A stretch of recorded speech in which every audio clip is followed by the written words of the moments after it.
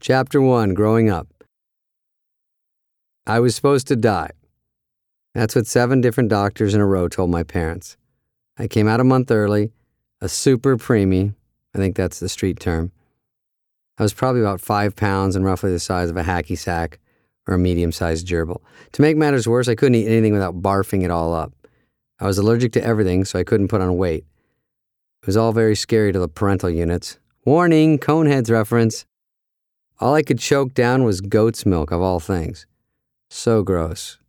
The hardest part was taking that goat everywhere. This is joke number 1, folks. Stay close. There are 4 more buried in this book somewhere. Thank God Mom and Dad kept hammering away at different doctors because eventually they found one who said, I've seen this shit before. He's a very casual doctor. When he's a year old, he will grow out of it and he'll start eating regular food. The dude was right. When I turned a year old, I climbed out from under that goat and I said, fuck this, let's go to Wendy's.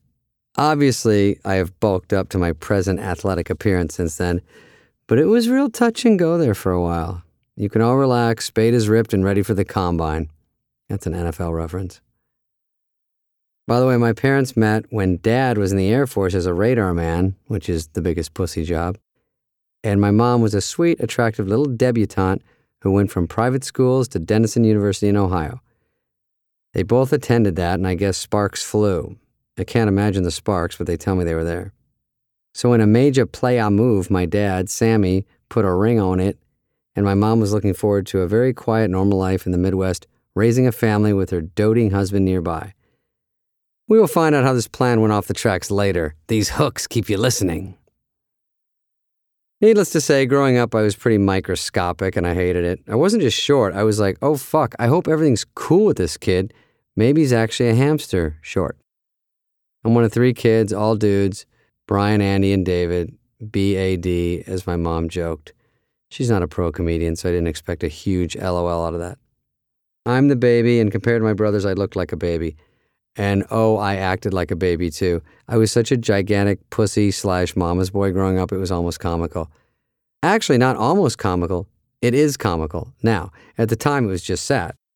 Anyone could beat me up at any time. I was fragile and I was always scared. I'll back up a wee bit. I was born in Michigan. Fuck this book, it's boring already. Pick up the pace, Spade. When I was 4, my dad had this great idea to move from Michigan, where he was from and where my brothers and I were all born, to Arizona. I think the move was motivated by my dad's desire to cheat on my mom in a different state. Apparently he had plowed through Michigan, literally, and he was ready to take on the Valley of the Sun. Sammy wasn't super reliable, so once we got there, it became clear he didn't have the job he said he did, so he grabbed some temp sales job at a magazine that didn't pay jack shit. Then he scrammed on the family, and that was that. No calls, no alimony, no child support. Crickets across the board. So my mom, who was truly a saint, had the unfortunate job of raising 3 selfish little rugrats with little to no income in a town she didn't know with 0 friends around. The least my dad could have done was bail out on her in Michigan so she had some peeps around, but he was too selfish to be that thoughtful. So here we were, frying in the desert with no dough and no plan. My mom had to go out and get 2 jobs. However, this was the 70s when guys were assholes and women didn't get paid anything. It's sort of like today. Yay, progress.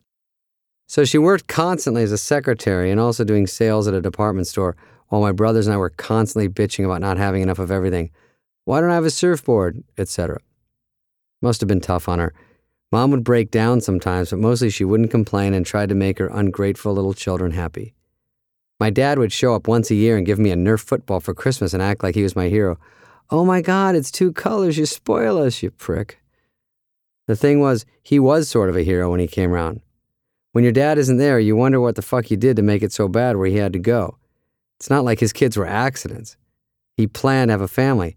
Then he couldn't take the press and he skedoodled, leaving Mom with 0 babysitting money and skimpy food rations. So when he came to visit, it was like the Pope had come to town or something. We were all over him. So embarrassing. Not really fair to Mom, that's just the way it works when you're a kid. She'd sit there leaning in her robe against the curtains, smoking her Salem's going, he's a real hero.